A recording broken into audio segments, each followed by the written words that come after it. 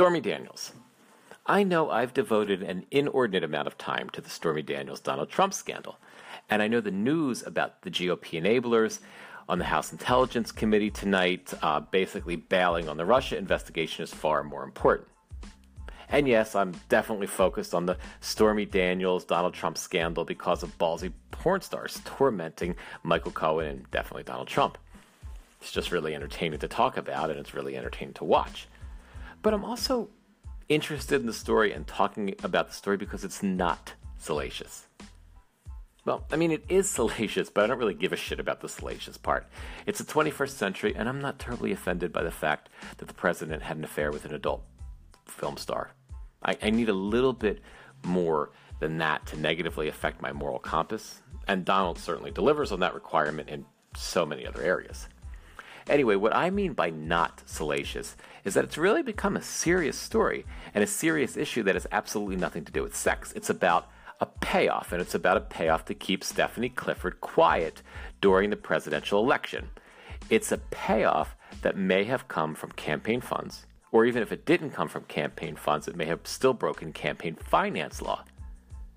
And the payoff is not even in question, right? I mean, even Donald he's denying that he ever had an affair with Stormy, but he's not denying that that this payoff happened. Michael Cohen actually already admitted that he had paid Miss Clifford. He said he paid from his own funds. So this is not just like a salacious scandal, right? This is a real scandal now that rivals so many other significant Trump scandals. It's a legal issue. Now let's get to tonight, right? Every news organization earlier today, except FoxNews.com, of course, although I don't know if Fox News reported on this, but I know FoxNews.com didn't. But anyway, everybody else is reporting that Clifford sent a letter to Michael Cohen today offering to give back the $130,000 in hush money he paid her in return for, and I'm going to read directly from when I first saw the story from NBC.com's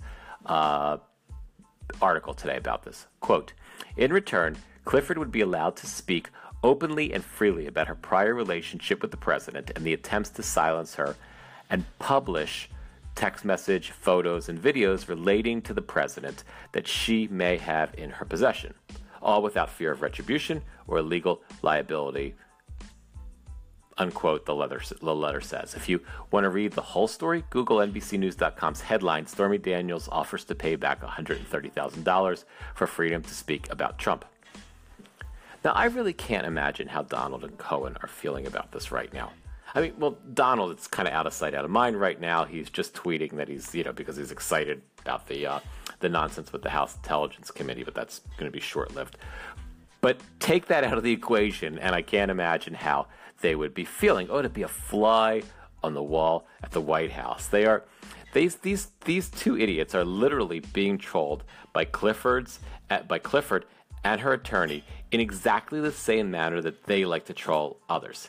Even the way the administration likes to troll the public, even the way they like to troll Democrats, Clifford and her lawyer are literally doing that to them.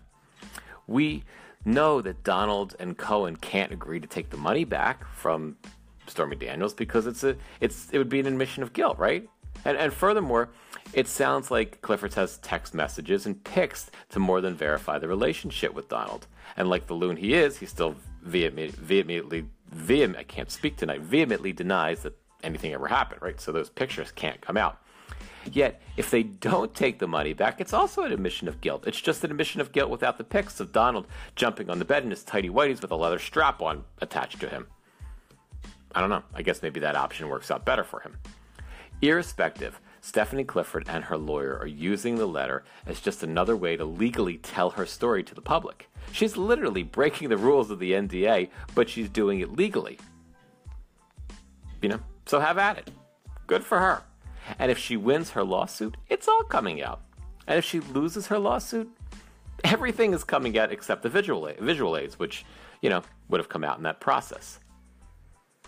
So if Donald is listening to my podcast, which, he's not, I'm just going to say, I'm sorry, Donald.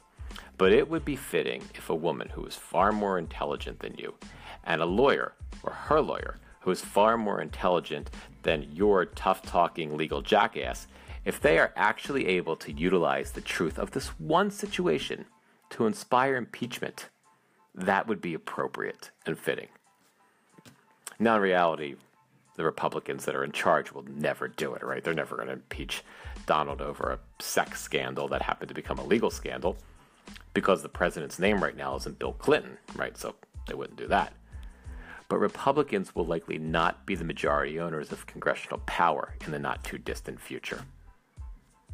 Thanks for stopping by.